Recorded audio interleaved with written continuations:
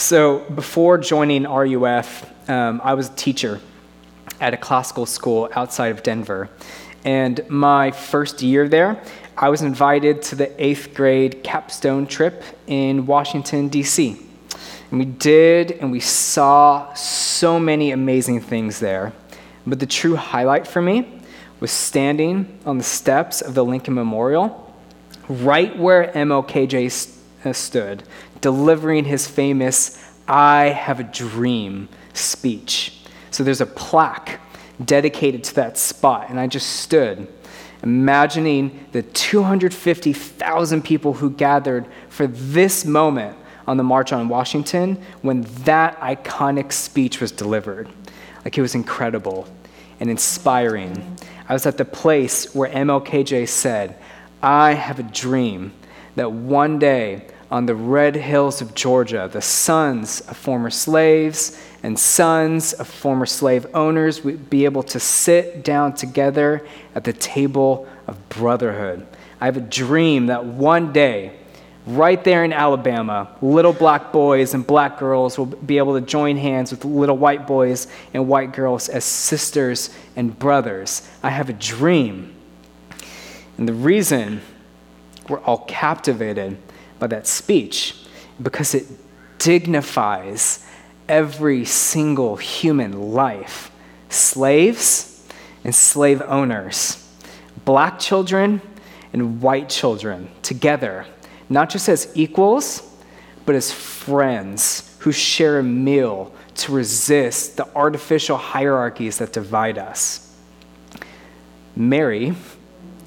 Mary sings about a similar kind of resistance, a divine intervention of evil who arrives not through violence or through insurrection, but through a baby, her baby, who in God's unexpected mercy and might descends into her body to bring the proud and powerful down, but also to lift up the humble and the weak at the same time. Because the arrival of Jesus, even in Mary's womb, means that a divine earthquake has hit to remake our world. And that's a mercy for us. A mercy we desperately need at the end of one year tonight, the beginning of another year tomorrow, and on Christmastide today. So let's center our lives around the unexpected mercies of God found in the sacred child by meditating on two key themes in Mary's poem. So humble joy and disruptive holiness. That's the outline for today. Let's start with humble joy. So my wife and I have been watching Suits. Any fans here? Too afraid to admit it in public? That's okay. The whole world is watching it, guys. It's okay. So if you've never seen it, it's about an elite law firm in Manhattan that only hires hotshot, Harvard-educated corporate lawyers. And one of the intermittent characters in the series is a dean at Harvard Law who sends her best and brightest to this firm. So this dean finds out that one of the employees there has just been promoted from an associate to a junior partner, and he's the youngest junior partner in the history of that firm, which is strange because the dean has no memory of him. So the question is, how could a Harvard-only firm have a partner the dean of Harvard doesn't recognize? So she searches for his records, but finds nothing.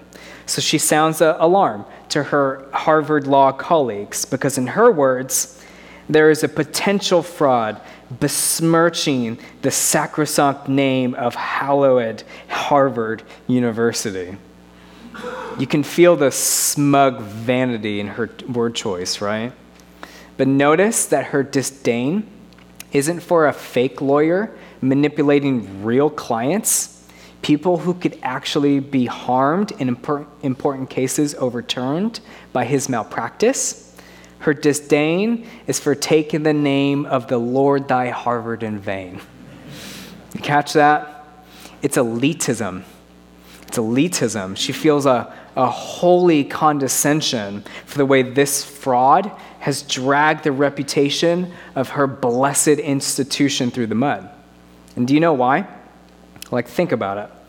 If one fraud could deceive not only the dean of Harvard Law, but the senior and managing partners from Harvard who hired him, the legitimacy and exclusivity of their entire sacred system is called into question.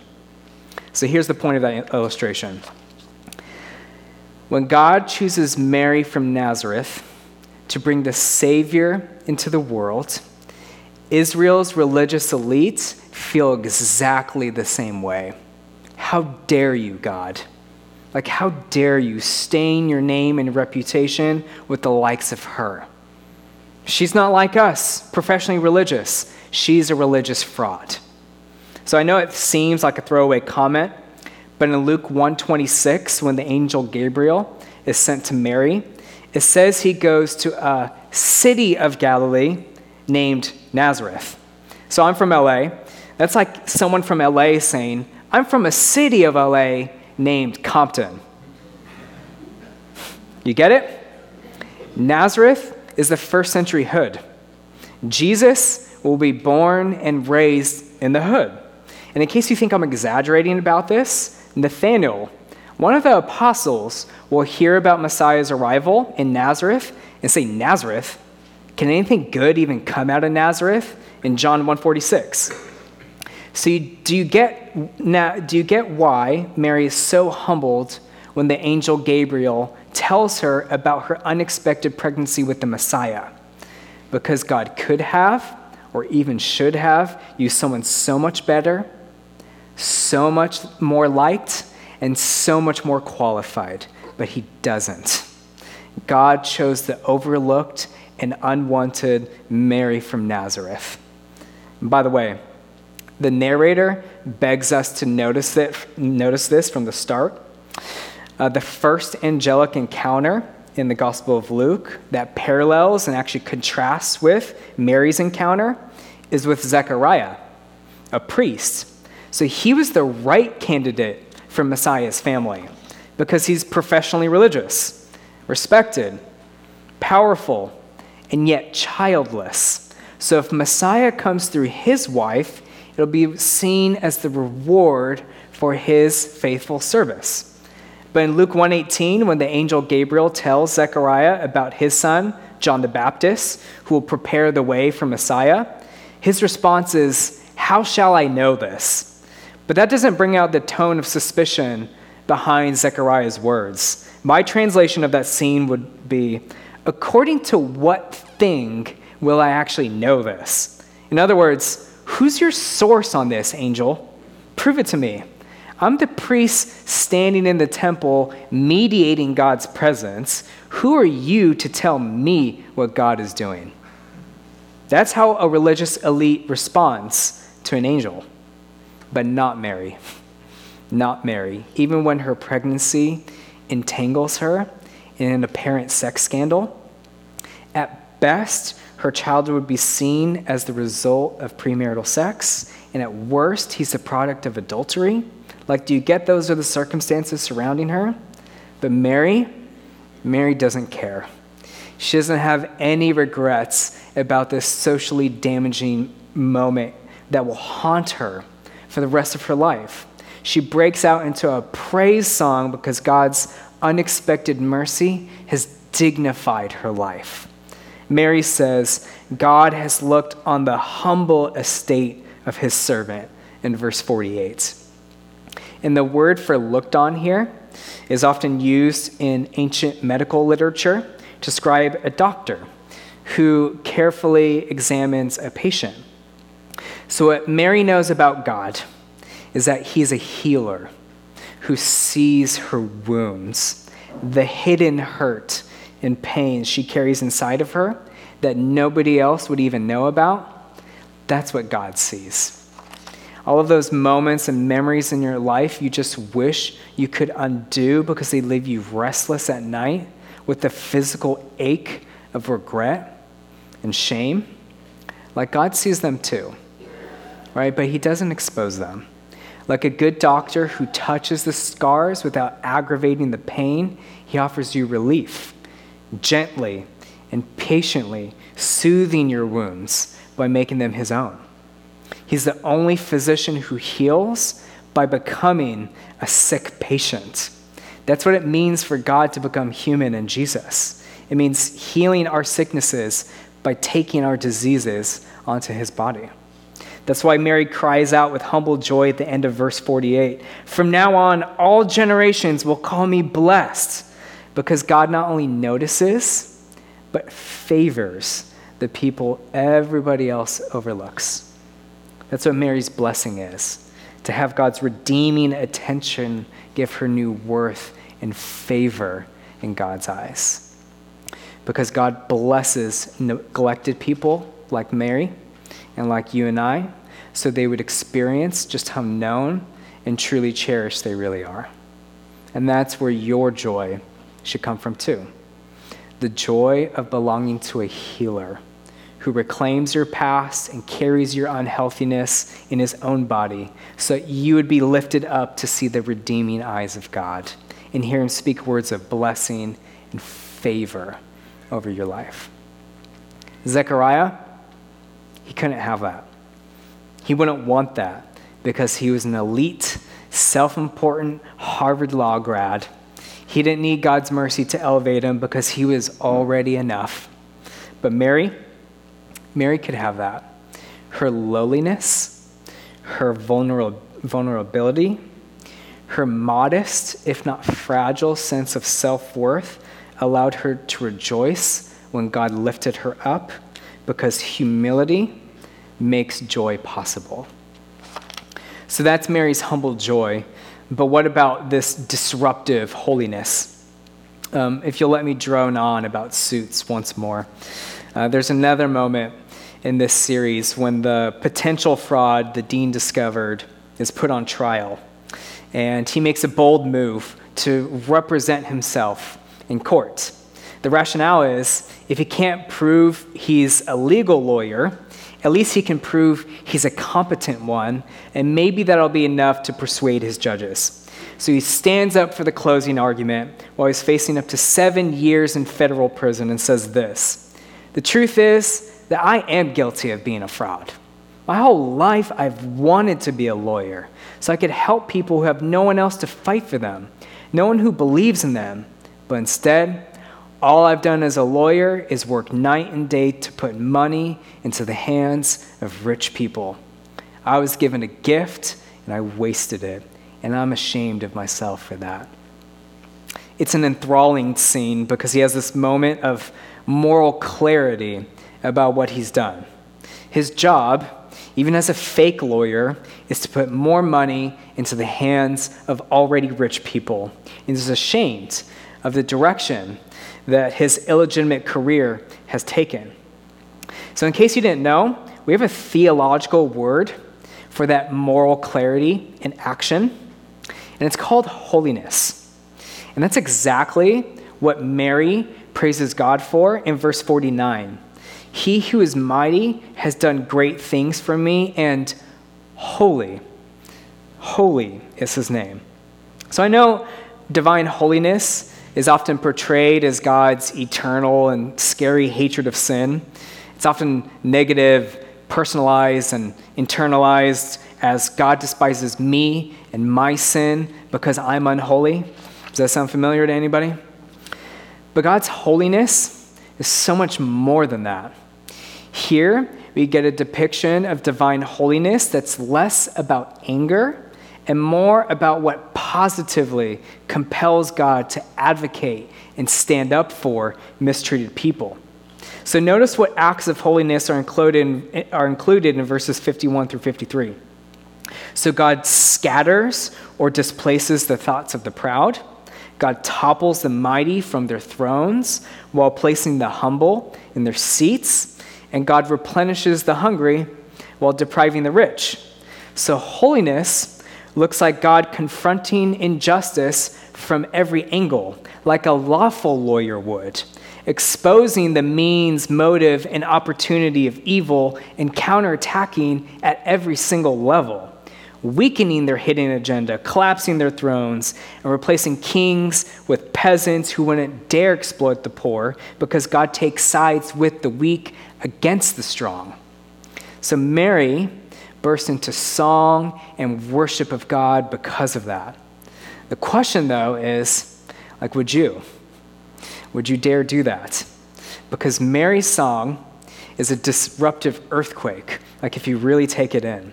And at the epicenter of it is God exposing and then severing our fatal attachment issues to false gods, showing us that they're futile and giving us what we want. So let that sit with you. Let it unsettle you. Because when God topples the high and mighty, he's also dismantling our idols of greed, power, and narcissism that feed those idols. So do you feel those things seducing you? Like if you do, and I have a hunch that many of my students do, like this song, like it's a mercy for you. Because God intervenes to rid and heal you of every toxic addiction. Because the movement of mercy and grace is to escape the slavery of sin, to have true freedom and life in God. At least that's what's implied by the Exodus allusion of God's strong arm in verse 51. The first time biblical poets depict God's strong arm is in the liberation song of Moses and Miriam in Exodus 15, after God drowns Pharaoh and his armies with the waters of the Red Sea. And then the children of Israel begin their freedom march toward the promised land. So whenever God shows strength with his arm, it's not a divine flex.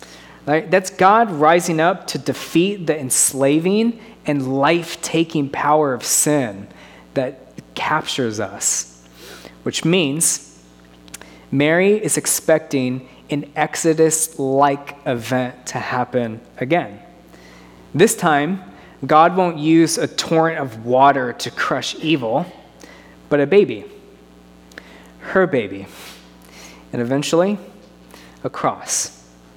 So if there's something that traps you, something that vows protection and safety, but always brings you more insecurity, empty promises, and cruelty instead, that thing is an idol, a dishonest and worthless replacement of God. So whatever that snare is for you, like I beg you, join Mary and plead with God to show strength with his arm, to sink that false god into the deepest waters of divine holiness, so you would share in the sweet taste of unexpected mercy, forgiveness, and life that is on the other side of the river of death, and the trustworthy God revealed in Jesus of Nazareth, who is no fraud. He's no fraud, but he will prosecute your case, object to every incriminating piece of evidence there is, and defend your integrity, putting his own name on the line for you, because he's the only one who defeats the accusation of false gods with his own guilt-free and even righteous reputation. That's what divine holiness does. All right, so I want to close where I began, with the next part of that beautiful speech from MLKJ, ending that memorable repetition of, I have a dream, I have a dream, I have a dream. He says this, I have a dream that every valley shall be exalted, every hill and mountain shall be made low.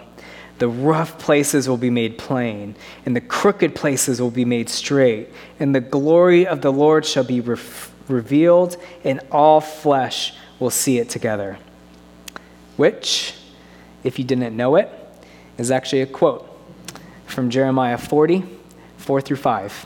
And I think Mary borrows that in her praise song. And in Jeremiah 40, 4-5, you can hear the rumble. You can feel the tremors, and even see the epicenter of the earthquake where the new world begins to rise up out of the old one. And Mary was the first one to see the new world in her baby's eyes, to kiss it ever so gently on his cheek, and to touch it as she pressed him softly against her body. And in verse 47, Mary does something so precious and beautiful. She sings Jesus to his destiny by rejoicing in God, my Savior. Look, and I know you didn't come here today for a lecture on ancient etymology, but I'm a language nerd. I used to chair the Latin department at a private classical school, so I'll try to get you through this as painlessly as possible. The Greek word under Savior is soter. We get our word soteriology from this, or the doctrine of salvation. But Mary sang in either Hebrew or Aramaic, so the word she would have used is Yeshua, which is also Jesus' Hebrew name. So when Mary rejoices in God, my Savior, she's rejoicing in God, my Yeshua, God, my Jesus. Do you get it? Now we get why Mary bursts into a praise song, why she can't help herself, why she just has to sing and worship the surprising mercy of God. She rejoices because her son is destined to become Yeshua, the long-awaited promised child of Abraham, the one through whom God will show strength with his arm once again. And just like God rose up against Pharaoh, that symbol of slavery and death, by sinking him in water all those years ago, she expects this child to rise up against the very source of evil and death itself. This time, by absorbing every wrong into his body and drowning them in the grave through the ocean of his self-giving love and mercy-filled might on the cross. So when Jesus is resurrected 3 days later, our slave masters are gone and our freedom is secure. This story is so precious because it shows that God is not afraid to involve himself in scandal, because God chooses all the invisible and unwanted people, as well as the ugly and shameful things in society, to secure our freedom. If he's willing to identify with Mary from the hood and her apparent sex scandal, if he's willing to identify with Jesus of Nazareth in his publicly shameful death on a cross, then he's willing to identify with you and whatever stain there is from your past too. So as we move from the high season of Advent to ordinary time, let Mary's story become your story. Let her humility create the conditions of true and lasting joy in your life. Let God overwhelm you in his mercy, defend you against accusations of idols, and elevate you to a place of blessing and favor at his table. Because in the counterintuitive wisdom of God, God uses the most vulnerable and shameful things, a baby and a cross, to free us from the twin oppressors of sin and death. Amen? Amen. That's who our God is, Christ Pres. Would you pray with me as we close? Father, thank you for our beautiful Savior, our Advent King, who entered our world through an apparent scandal and left a blood-stained hero. Oh, the mysterious earthquake of Advent and Easter. You are beautiful, Jesus, not because of forceful displays of military might, but because of the humility, lowliness, and vulnerability of your mercy and love. On this Sunday of Christmastide, don't let us be consumed by elitism or privilege the proud and powerful any longer. Instead, fill us with the joy of humility and your disruptive holiness, that we might sing this song with Mary, who rejoiced with rapturous surprise in God, her Savior, God, her Jesus. May we do the same. I ask in Jesus' name. Amen.